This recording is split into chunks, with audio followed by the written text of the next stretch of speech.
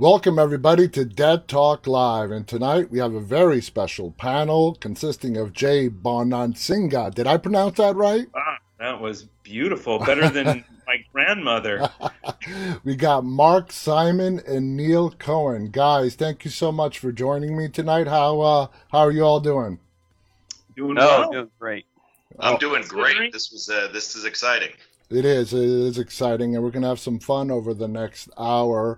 Now, you guys have all done different works. You're published, you work in different fields, but there's at least one thing that all three of you have in common, and that is your guys' work has involved The Walking Dead in one Oh, way or another. I thought you were Now, going to say we're all old white guys. now, I actually want to start off with Mark. Now, Mark, you do storyboarding. Before we get into that, can you just explain to our audience what storyboarding is and why is it so important? Sure, and thanks for having me on. This is great. So storyboarding is, I look at it kind of like if you're going to build a house, you need blueprints so that everyone knows what house and what the house is supposed to look like and how many rooms and all that kind of stuff. Well, the storyboards are the blueprint of the director's vision that all people on the set need to refer to, so we're all working towards one vision. Because if you read a script and I read a script, we have different images in our head, but Exactly. only the director's image matters. So I dig into the director's head and I swim around in there and I draw everything that I see. And then that gets distributed to all the crew heads so that they can do all the budgeting and planning to make sure everyone gets everything done in enough time. Because there are times that some big stunt or special effect, what's on the page is not nearly as big as what's in the director's head. Yeah. So they can't budget and plan for it until they can see the visuals of the director's vision, and that's where I come in. Okay, so you work with the director and I assume the director of photography as well. Quite often, especially on the Walking Dead shows, the DP or director of photography is usually in there, and sometimes someone from effects or stunts will come in, but generally it's just going to be the director and the DP and I. Now, in today's world, the year 2021, I'm assuming this is all done via computer graphics, or is it done the old school way of actually drawing it? It's a mix. I mean, I'm drawing everything by hand, and it'll always be that way because computers can't work as fast as we can by hand, but I'm drawing directly into the computer. I'm Wow. drawing on a Wacom Cintiq, the monitor, the one I'm actually looking at right now, that the video's on it and I draw right on the screen. Now, you are currently working on Fear the Walking Dead. Is that accurate?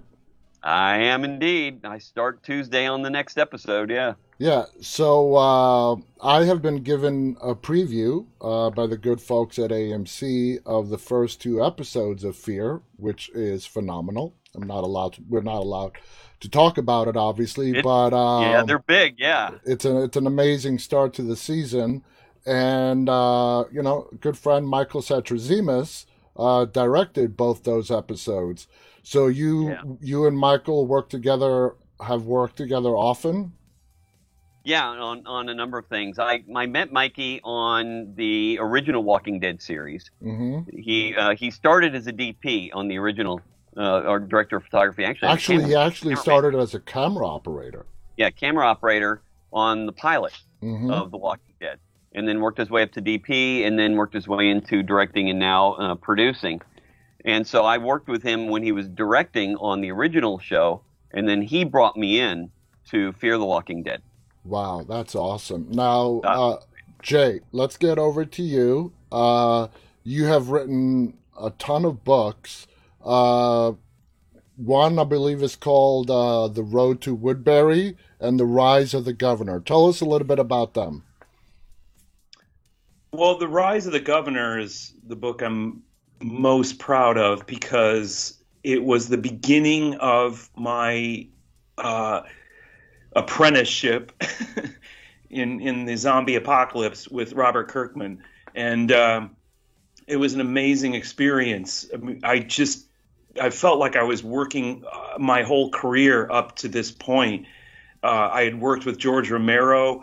I love zombies. I I had written 10 books, mostly horror. I felt like I was really apprenticing to get to this point. And then Robert Kirkman, he didn't know me from Adam, but I think my agent got me the job because of the Romero connection. Mm-hmm. But Kirkman in the beginning said, "Why don't you write 50 pages, follow my outline, and we'll see the chunk. We'll look at your chunk."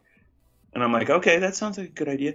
And so I wrote 50 pages, and he looks at the 50 pages, and he has one change, which was, he goes, that dude cannot have a tattoo because he's seeing naked from the waist up in the comic book in issue 13, frame 127.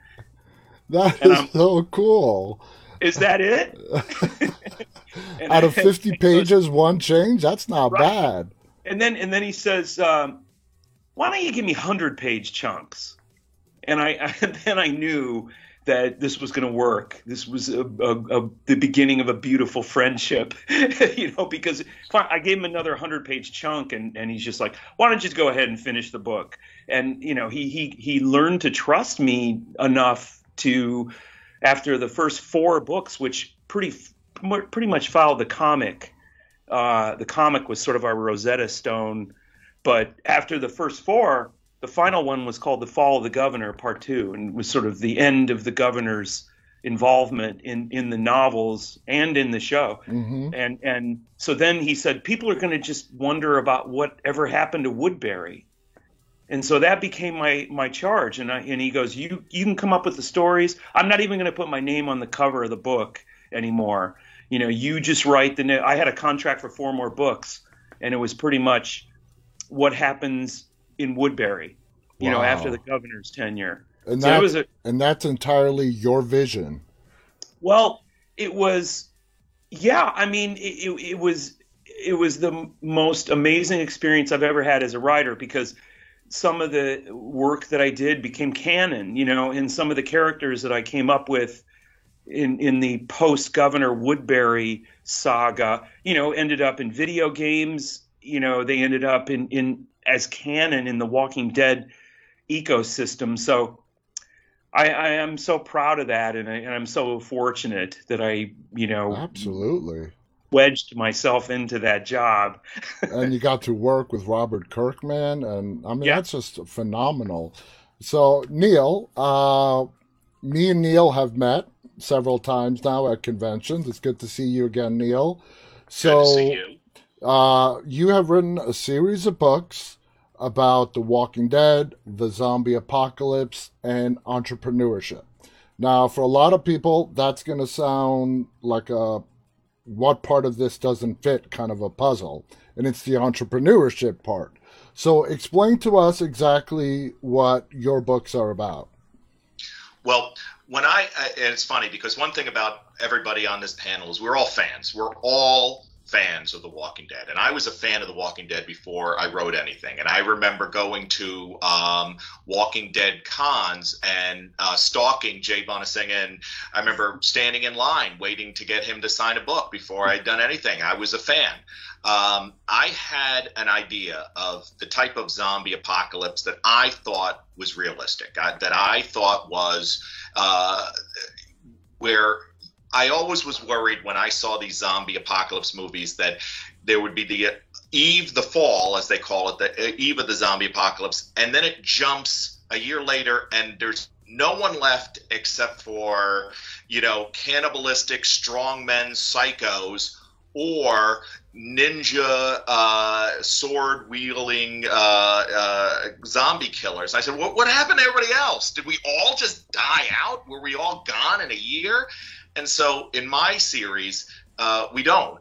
Life goes on. The zombie apocalypse comes. The country doesn't fall. The government doesn't fall. We just kind of like COVID, like terrorism.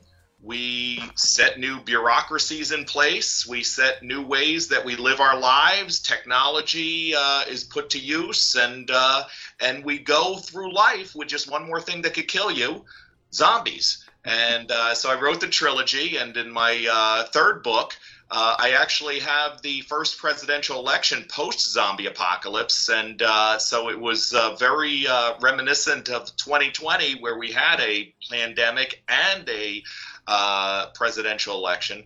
So after going around and selling these books at the different cons and book shows, I would meet other fans, other zombie, Walking Dead, apocalyptic fans who were crafters, who were bakers, who were tour guides of where they filmed the different locations. And they all shared this passion for The Walking Dead. And they wanted to get into a business that allowed them to be more part of the Walking Dead universe. They wanted to be more than a fan. They wanted to come to these conferences, and they would ask me, how did you get on that other side of the booth? I'm walking around here like a fan, and I'm meeting stars, and I'm buying memorabilia, but how do I become on the other side and in the business of The Walking Dead? And I just had so many people come to me. I thought, well, that was kind of my real world. I'm a business development guy. I got my MBA in business, and when I did get my MBA, everybody said, well, Neil, when are you going to become an entrepreneur? And I said, well, when I find my passion, and it took me 12 years, but I found my passion, zombies. And I really realized that I wrote the books not so much to be an author, but I wanted to be part of this universe. I wanted to be in this world, and I contributed what I thought I could, and that was I gave the impetus of Business is Dead, Resurrecting Entrepreneurship, about entrepreneurs who launched their business based on fandom of The Walking Dead. So that's a sort of a how-to nonfiction type of book. Is that how you would categorize it? It is. I give case studies of just over a dozen people who, some of which were serial entrepreneurs before that, some of which had a high school degree and never thought of starting a business, but came up with an idea and said, you know what, I am a fan of The Walking Dead. I want to communicate with other fans. I want to be part of this community. And some of them launched, like I said, bakeries. They started baking very cool cakes relevant to The Walking Dead and bringing them to the cons. And then they got hired by the cons and said, we want you to bake a cake for this celebrity, Walking Dead, that celebrity. Next thing you know, they launched a bakery based on The Walking Dead. One of the most interesting stories was a guy who was an auto mechanic, and he got laid off. And instead of just sitting around waiting for someone to give him another job, he went to some of the horror cons and looked at the props, the zombie arms, the heads, and said to some people, you know, where do you get this? And they said, oh, we buy it online. You know, it's expensive. He looked it up. He said, I could build this. He started building it in his garage. He started bringing it around to local haunted houses the following Halloween. They said, well, buy it off you. He put it on Facebook. Look at this arm I built in my garage. It looks like a zombie's arm. And next thing you know, he's getting orders online. And then he started getting commercial business, and he opened up a business. He was not an MBA. He was not even a college graduate. He was a high school guy who was a huge fan of The Walking Dead and found his niche. Okay. Now, Jay and Mark obviously have ties with AMC. Jay has worked with Robert Kirkman. Mark works with AMC in the storyboarding. Do you have any official working relationship with AMC or The Walking Dead? No. Okay. Well, that I've yet leads to me be recognized. Well, that leads me to my next question. Now, did AMC at least give their blessing? Do you directly use the name The Walking Dead in your books? Have you thought about any lashback or possible fallout from that? Oh, sure, but listen, The Walking Dead is public domain. I talk about it. I'm not using anything that's copyright or proprietary. I'm talking about the show and the fandom of the show, what I call fantrepreneurs. But if AMC does want to come after me, they know how to find me. They haven't yet. The book's been out for about a year now, doing quite well. So, but listen, maybe they would like to buy me. Well, you never know. You never know. Yeah. Now, Neil, is it true that you also have spoken with President Biden about the book Zombie Democracy? I did. So I actually was at an event, and he was there. And like any self-promoting author, I always carry around my books in case I meet someone famous. And so I walked up to him. It was after the event. Now, he wasn't president at the point. Otherwise, I probably would have got tackled. But I just started talking to him about it. And I kind of thought he was going to be like, get the hell away from me. Who is this guy? We ended up talking for about half an hour about zombie democracy and, the plot line. So my 3 books started with Exit Zero. The second book was Nuke Jersey, and the third was Zombie Democracy, which follows the first presidential election post-zombie apocalypse. And I told him, what it was about and everything. And he said, you got to sign it for me? And I said, holy cow, absolutely. That is so cool. That's awesome. Now, Mark, you not only work for The Walking Dead, you've done work storyboarding for Stranger Things and Netflix. Comparing the two experiences, 2 different studios, is there a big difference between the two?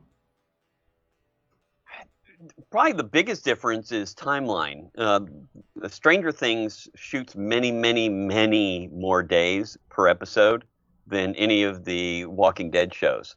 The original Walking Dead show shoots everything in 8 days.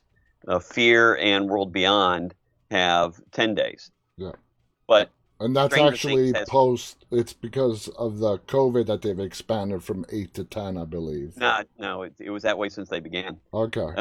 Yeah, and then Stranger Things is 22 per episode. Wow. So gigantic difference on how much time you've got. So there's more lead-up time, more prep time. Because of that I can spend more time working on the storyboards. But other than that, my process of working with directors is the same. The fact that I'm a giant fan of both shows is the same. It's just time. Now, how much, when it comes to either show, even other shows, I assume you get the script. So how far advance notice do you have to create the storyboards before it comes time for them to become reality and get put in front of a camera? Not much. We don't get scripts really in advance before prepping. So, for instance, on Fear, like I said, we have 10 days of shooting, which means we have 10 days of prep. And within that 10 days of prep, they're finishing the script. So day 3 or 4 is when I'll get the script. And then about a day after that is when I'll have my first meeting with the director, and we go over the big stunt and effect scenes. We don't have time to storyboard the whole thing. It's just the really big elements that that need to be done. That's the hardest to explain or plan without. Yeah, so, like you mean like action sequences as opposed big to action, zombie hordes, big decapitations, explosions, anything that's a big stunt or effect. Now, and then I have to get that done before they start shooting. Do you also work with any of the visual effects people? They work off of my stuff. I don't usually work with them directly, but they can't work without mine. Okay, good. I did not know that. How the storyboard. Yeah, Mark, if I could jump in and just say, Mark is sort of the invisible director, in my view. Yeah. Because I remember when I was in film school, I learned that this genius artist named Saul Bass actually storyboarded the shower scene in Psycho. Wow. And I remember it was more years ago than I like to think, but when I was in film school, I looked it up, I found it, and it blew me away. It was the exact shower scene, which, Hitchcock, I'm sure, he supervised him and, told him what he wanted. But it is amazing if you see Saul Bass's storyboards for that. And ever since then, I've just thought, well, the storyboard artist is, the unheralded director. Yeah. And I still feel that way today. And I've directed features myself. And I still feel that way, that the storyboard artist is, one of the critical links in especially in genre stuff that's very visual. And You know, the stuff that's storyboarding, very visual is yeah, critical. You know, and storyboarding, Mark, is not a new concept. This has been from way, way back, from the beginning of film. People have been laying out on paper what the vision is before the camera comes out. Correct? Yeah, I mean, it didn't really become known until Disney was doing it for his features because he was the first one to do animated features. Mm-hmm. But we didn't have dedicated story artists until relatively recently, 40 years ago, 30, 40 years ago. Before it was production illustrators. And then they would do the sketches like you were talking about Saul Bass. He was the production illustrator working under Hitchcock. And Hitchcock himself started as a story artist. So he knew what to do, and he did a lot of his own storyboards and rough sketches. And then the illustrators brought it to life and made it prettier. But a lot of our top directors started as story artists. And, Mark, I'm and curious. then they grow into it. Can you when you watch a film or a TV show, can you tell whether it's heavily storyboarded or not just by watching it? No, I really can't. Other than I just know if it's a big effects or stunt scene, I know that it was. Yeah. Because it has to be. What you can tell is if you're working in production, if something is a major cluster and everyone's running around with their head cut off, they don't know what they're doing, pretty much guarantee that wasn't storyboarded. Right. Because if it's storyboarded early enough, everyone knows what they're doing. Like I said, it's the visual blueprint. Right. So it's in like a lot of low budget productions say, well, we can't afford a story artist, whereas the opposite is true. It's cheaper to hire a story artist than it is not to have one, because if you don't have a visual blueprint, you're going to have way too many miscommunications and missed opportunities and crew sitting around and waiting for someone to get something fixed or done that would have been brought up during the storyboarding process. Okay. So it's much cheaper to hire me than to have a crew sitting around at $10,000, $20,000 an hour waiting for something to get fixed or put together. In the long run, it saves you money. AMC owes you money. Now, my question is, I love that. in the credits, you're not credited as a storyboarder. You're actually, what is it, graphic artist or graphic? No, I'm storyboard artist. That's how it's listed. Okay, that is how it's listed. Okay, Mm-hmm. okay. Yeah. Now, Neil, have you been a horror fan your whole life? You know, it's funny because I'm not really a horror fan. I am a zombie and post-apocalyptic fan. I am very, very niche in my tastes. And I think it came from when I was a kid, I was terrified of zombie movies. Like, not even just a kid. Like, I'm talking probably into my 20s. That was the only thing that scared me. Like, nothing else scared me. Jump scare movies or slasher, it didn't even interest me. But anything with zombie, I was absolutely terrified at. And you kind of embrace what does terrify you. And Yeah. I remember actually in my life where the change occurred, where suddenly I started seeking out the genre to scare myself because it was the only thing. And I look very, very young and youthful, but I'm actually an old guy. And it wasn't that popular back when, there wasn't a lot. There was, Walking Dead was a graphic novel, which, was hard to find. And before that, there was Day by Day Armageddon and Dawn of the Dead. And those were not huge hits. You had to seek them out. Well, Dawn of the Dead, the original, was a hit. I mean, now it's more noted than when it was when it first came out, as so many movies are. Like The Thing got completely trashed when it came out from John Carpenter. Now it's a classic. It's absolutely cult. It's people. And what happened was, in my opinion, I mean, zombies, when Romero was doing Night, Dawn, Day, Land, and then when he sort of stopped, and then, he passed away recently, the zombie genre sort of went to sleep. And it's The Walking Dead that revived it. Now, Jay, tell us about your experience meeting and working with the great George Romero. He was a pussycat. He was a wonderful person. He was an old, stoner hippie from, Pittsburgh, and he was so laid back. And his wife at the time, Christine, was the same way. And I stayed at his place when I was working on this script with him, and he taught me so much. I've always thought that zombies are different from all the other horror archetypes because they really were a creation of the visual medium of cinema. Because I often ask my friends in the literary field, in the book world, name the epic archetypal novel of zombies, and they really can't. No. They can't name a Dracula, or Return of the Screw, or Frankenstein. Yeah, all the other horror archetypes.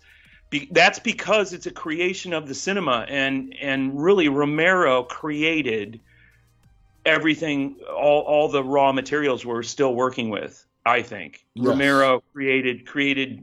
I see, and maybe Mark has distilled some of this stuff visually, but I sometimes see images, especially in Nicotero directed episodes, and of course Nicotero learned from Romero, like a lot of us. He was mentored Tom Savini, yeah, all of them. Right, and Tom Savini.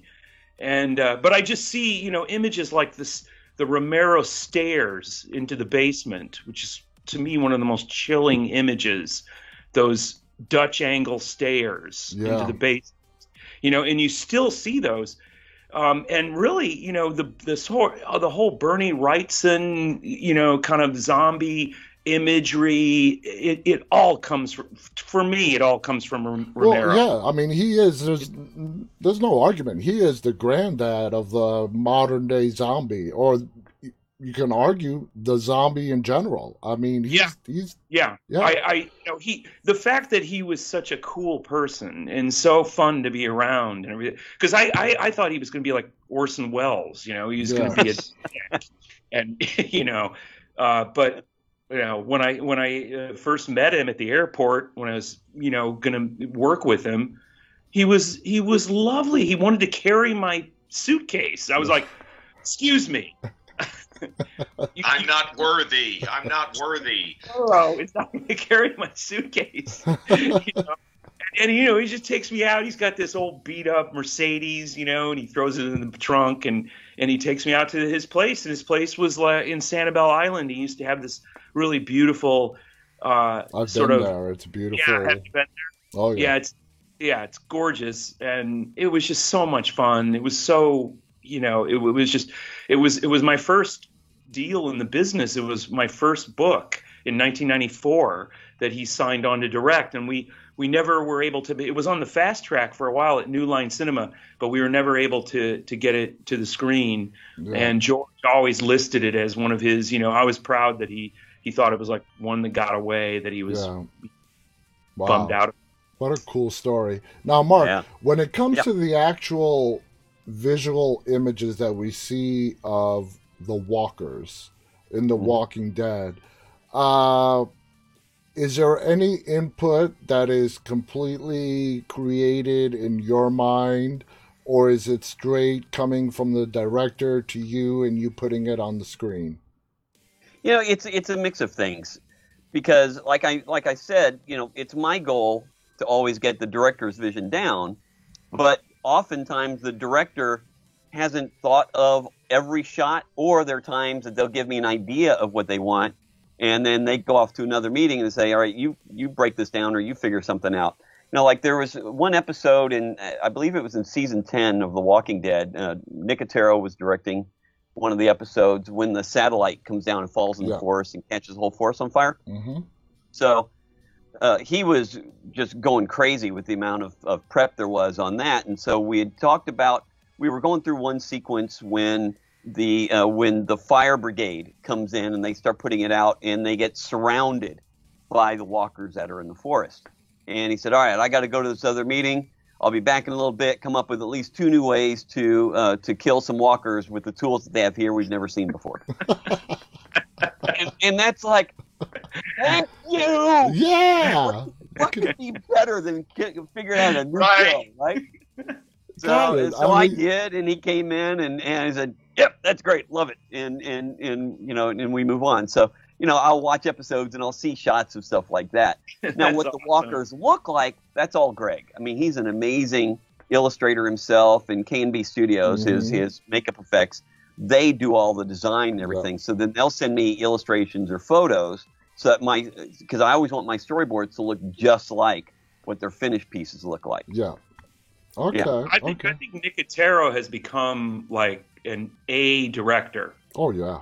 He's amazing. He's brilliant. He is, and he's fun to work with too. He's really fun to work with. Sweet guy. I mean, it's kind of the Romero legacy, really. Well, let's analyze 2 of the biggest Walking Dead directors, okay? And Michael Satrazemis and Greg Nicotero. Excellent directors. Right. Both are excellent. Brilliant. But you can tell who directed which episode. And I've had other people say this as well. Nicotero's episodes tend to lean more into the gore, while Satrazemis's episodes are much more character-based and driven. Yeah, definitely. 2 different styles, both excellent. But and part of that comes down to where they come from. Yeah, because Mikey, starting in camera, he's all about the visual and the visual storytelling, whereas Nicotero is all about the gore having come up through the makeup and visual effects. So exactly. When you think about their background leading into it, it makes perfect sense. And look, Greg is just as much of a fan as we are. I mean, there are times when we're prepping things, Greg and I'll sit and watch old movies or old episodes of things, and then he'll start telling me stories about how this was done in Creepshow and how this was done in this.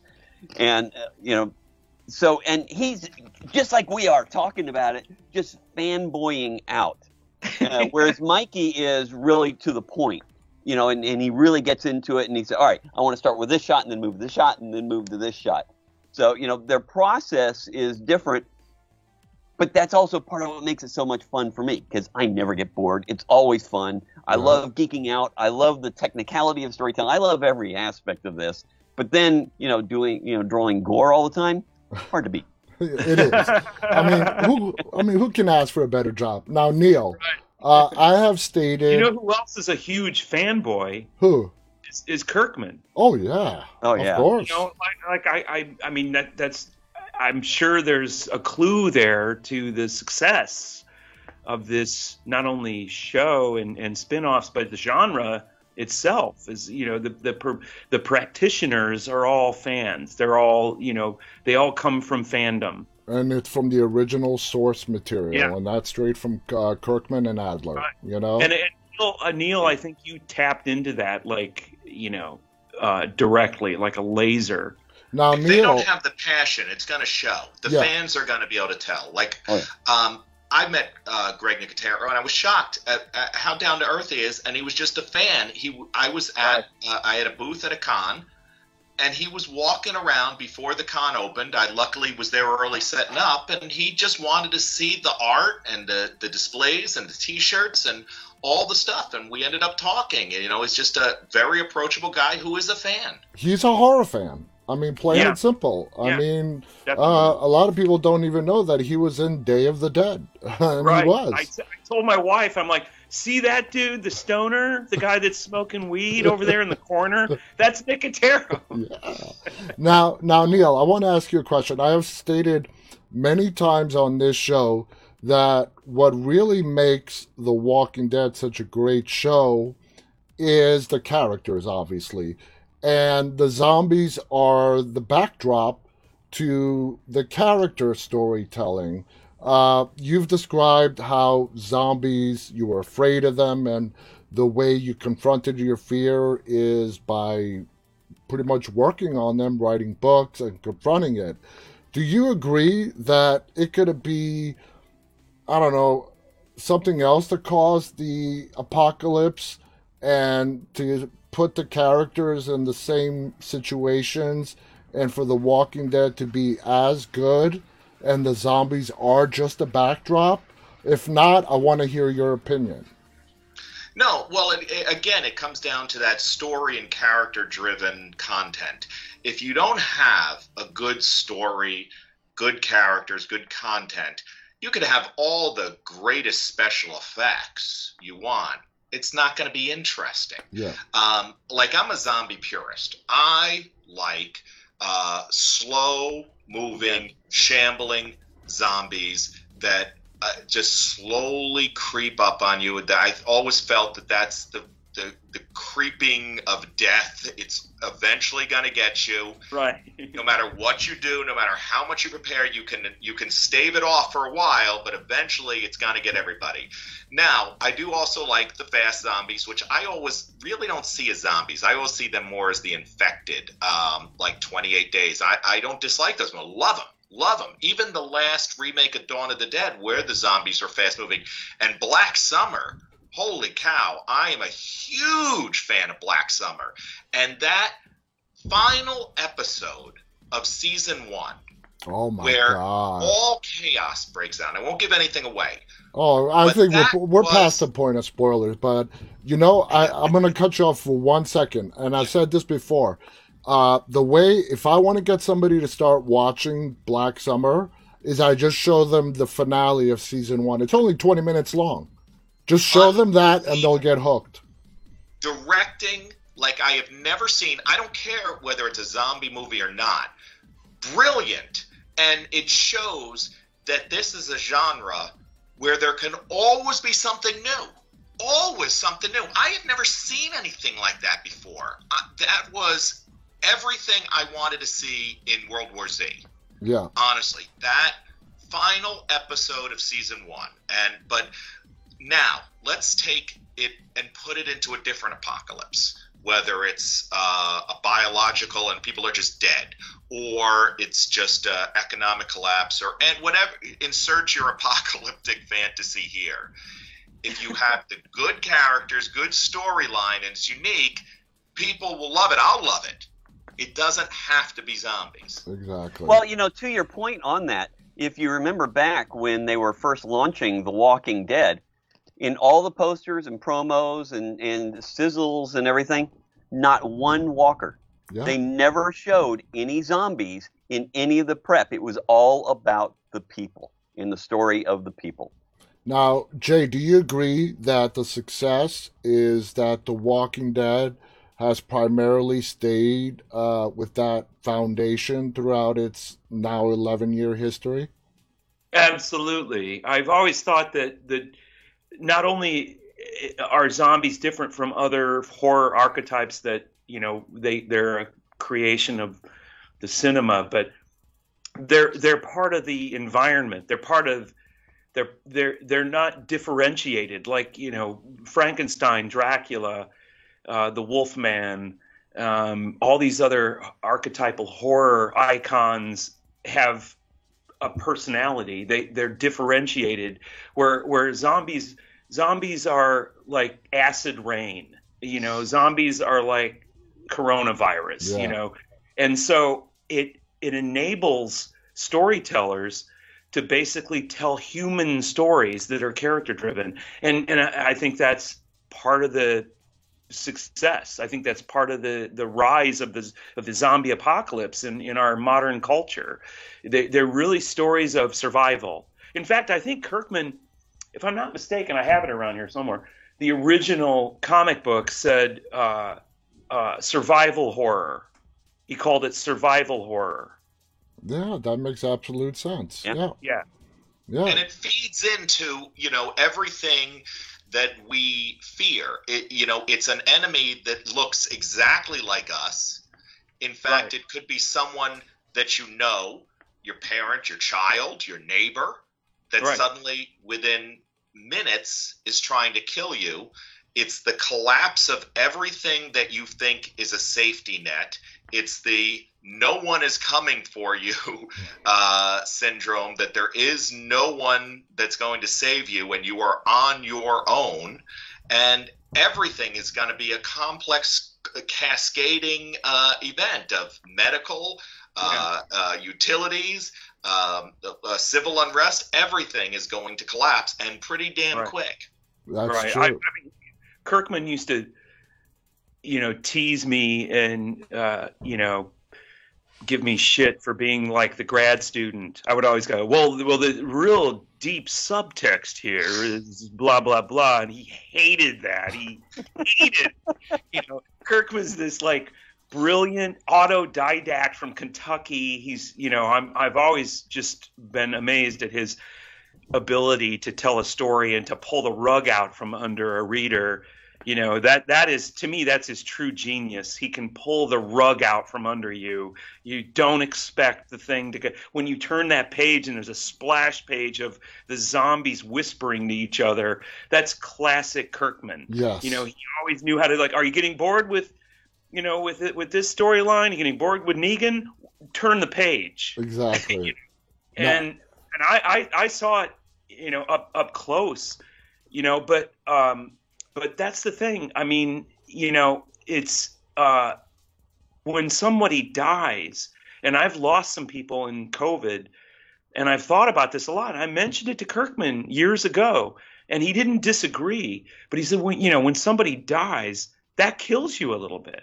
Mm-hmm. There's a Jungian kind of subtext to that when somebody dies, it hurts so much, you die a little bit. Yeah. And I think I've always thought that the zombie mythology taps into that. Yes. Because you'll see a lot of scenes in many films and especially in The Walking Dead where someone we know and love has turned. Yeah.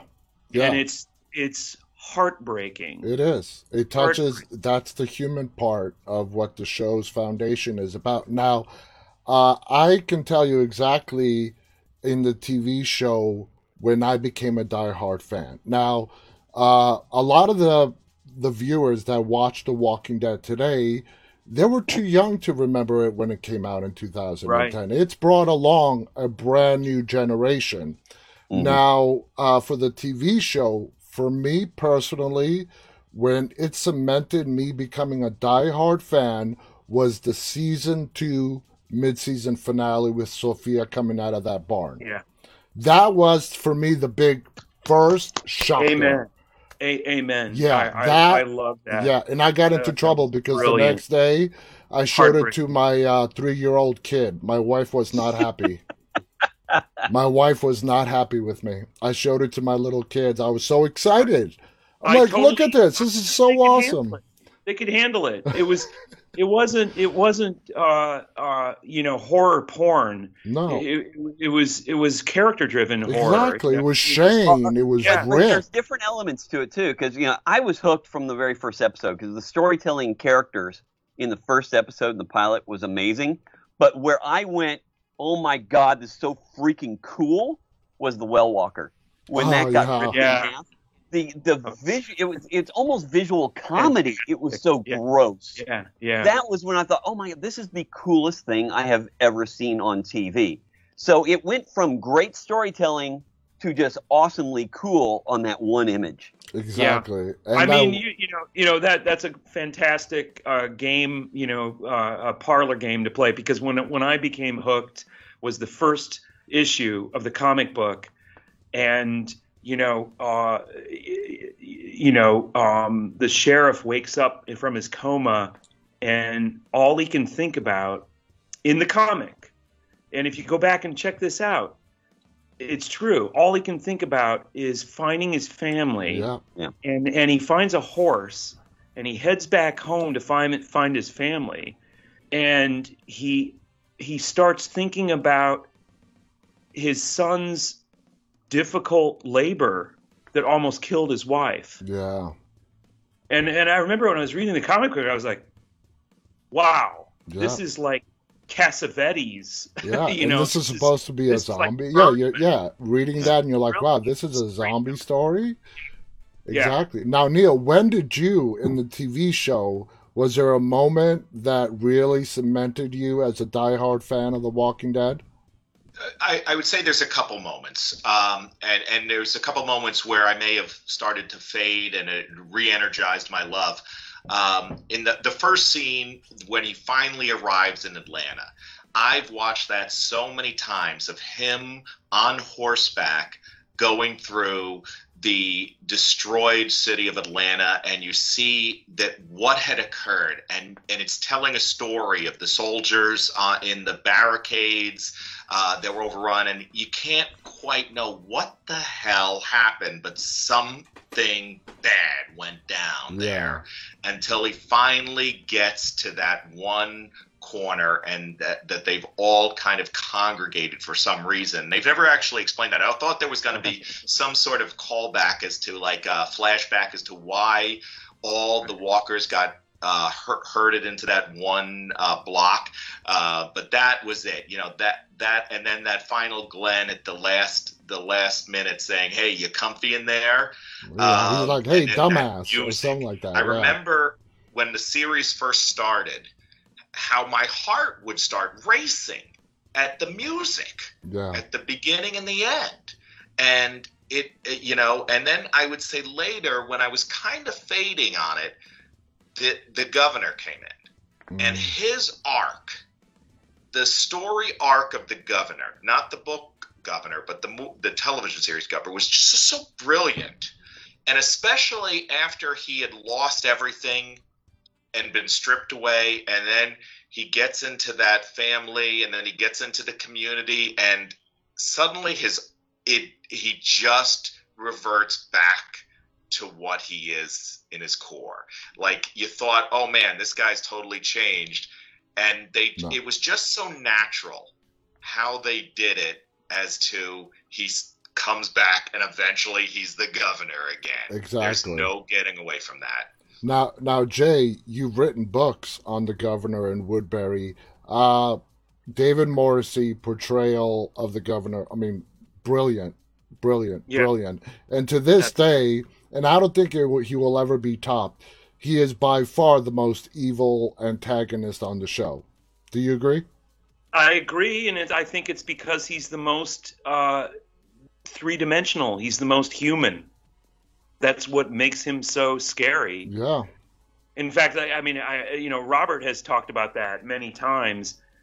I've talked to Robert about that. You know, it's sort of like he's the negative image of the the Andrew Lincoln character who basically goes toward the moral side and tries to do the right thing, and they're both doing it for the same reasons. One guy's doing maybe evil things for the right reasons, and the other guy's doing good things for the right reasons, but they're both doing it for the right reasons. And, I've talked to David Morrissey about that. He's like, well, you never consider yourself evil when you're playing a heavy.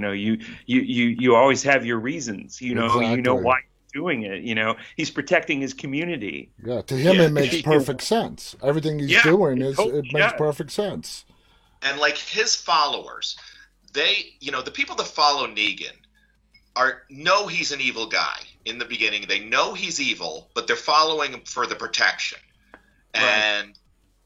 But the governor, the people that were following him, they had no idea. No. To him, he was the guy that helped them out, that's given them a community and safety, and they weren't looking at him saying, we know this guy is pure evil. Yeah. But he's keeping us safe. They didn't know. No, he'll shake your hand and stab you in the back. Yeah. Yeah. I mean, Kirkman, again, I'm done with my contract with him, so I don't need to, blow smoke up his ass anymore. But I have to say, I learned so much from him. And also, his this just grace note of having a villain who's unable to kill his daughter who has turned. He can't bring himself to do it. Yeah.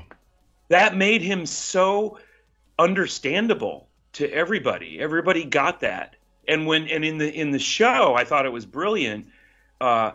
and Mark might have been part of this, but when when Michonne finally puts the girl down, the sound that comes out of David Morrissey, the agony is I've never heard anything like it in my life. Do you think that moment when Michonne killed Penny, I believe her name was Penny, you think it took him to a new level of insanity, for lack of a better term? That's a great way to look at it. I agree. I think that's what happened. I think, that's what happened. That was David Morrissey's sort of motivation. Yeah. That was his central, this is what's happening now. Yeah. Yeah, I agree. That took him to a whole new level. Now, Mark, over the years with The Walking Dead, what would you note has been, besides the budget, it growing and growing and it becoming this huge franchise, some of the biggest differences that you've seen over the years happen? I've been in with the whole franchise for about 3.5 years, and it's really just where the storylines are going. The budgets really haven't changed that much from at least anything that's affected me. We're getting a lot of new directors that we hadn't had before. Yeah. Over the last number of years, they've also changed where now it's 50% men and 50% women. Mm-hmm. And it's always women execs on the show that are running everything. So it's, but now that it's equal, it's affected the storylines to some degree, which I think is better. It's not all just a macho way of looking at it. It's much more even and balanced across the board. And we've got a woman showrunner. Angela is doing an amazing job. Angela's I think she's doing incredible. Brilliant showrunner. And then every season, like on The Walking Dead, on season 10, the lookbook that we got on that was really wanting to go more towards a Western again. So the imagery was very Western-esque, and some David Lean images, some wide expanse landscape type things. That was to put together to help all the directors kind of have a somewhat consistent look. Because every episode we have a different director, whereas there's returning directors, mostly Mikey and Nicotero. They do the most episodes every season, which doesn't leave a whole lot of room for other new men coming in, because then if they do 4 each or 4 or 5 each, that only leaves 3 other men, and then it's all the other ones are all women. But I like how it balances out nicely when we have so much female influence now. Now you're currently working on Fear, correct? Yeah. Do you have to physically be in Texas, or can you do everything remotely? No, I've actually never been to the set in Texas. I was due to go out there this summer, but COVID screwed everything up. It turned everything upside down. Yeah, I helped kind of pioneer long distance storyboarding over a decade ago. Awesome. So for me, it's second nature, and it's not much different than what we're doing right here. Mm-hmm. But instead of looking at me, I just share my digital screen. Yeah. So as I'm drawing, they're seeing it just as if they were sitting right over my shoulder. Wow. I got to say, Mark, you have a cool-ass job. Oh, it is cool. It is fun. I get to draw every day and see the things I love the most show up on the big screen. I know. That's just so awesome. Guys, this hour has flown by. Just quickly. An hour already? Yeah, it's almost there. We got to start saying goodbye. Neil, just tell the viewers the name of your book so they know what to look for. Absolutely. You can find me at businessisdead.com or at Exit Zero Zombie, and that's on Instagram, Facebook, Twitter, everything at Exit Zero Zombie. The trilogy was called Exit Zero, and then the nonfiction was called Business is Dead: Resurrecting Entrepreneurship. Exactly. Cool. Nice. And Jay, you have a lot of books too, and you said Road to Woodbury is the one that you're most proud of. What comes in second place for you? Well, it's always like what you're working on presently, but but I have the amazing honor of working on one of Stan Lee's unpublished superhero treatments, and his agent, after he passed away. Well, it was before he passed away. He approved me as the co-writer, co-author of it, and he was looking to start this particular idea in prose in a book. So, and then months later he passed, and it was it was unbelievable. I thought it was dead, and his agent's like, no, we're still going to do this. In fact, it's more valuable now than ever. So I'm happy to say that the first book in the series, it's called The Devil's Quintet. It's called Stan Lee's The Devil's Quintet. And it comes out in January from Macmillan, from Tor Books, and I'm working on book 2 right now. Wow! And you've it's had fantastic. the honor of working with such geniuses. I mean, Stan Lee is to superheroes and comics what Romero is to zombies. Right? Exactly. Yeah. And Mark, you're gonna continue. You're working through right now. Is your main focus in your work just on Fear the Walking Dead, or are you doing multiple projects? No, I'm doing multiple projects. I just wrapped up the new season of Dexter that comes out in November, and I've also been working on the new Vampire Academy TV series, and there's another superhero show called Naomi that I started earlier today. So there's always a lot of different shows that I'm working on. You're a busy guy. Yeah, and then I produce a lot of courses on storyboarding for LinkedIn Learning. And this is my latest book. Is this? It's a memoir of my own horror story when I was attacked, and my bullies followed me home and then attacked my entire family. Oh wow! And I became the first person in the country to hold parents responsible for the actions of their kids. So I had the families of my bullies arrested and thrown in jail. Good. So it's that whole story of what I went through. Good. That definitely sounds interesting and a must read. Guys, thank you so much to Jay, Mark, Neil. This has been an awesome hour. It has flown by. I had a lot of fun talking about, our show, The Walking Dead, one of the shows that we all love. Thank you so much. I want to thank all of our viewers for tuning in. And until next time, stay walking. Good night, everybody.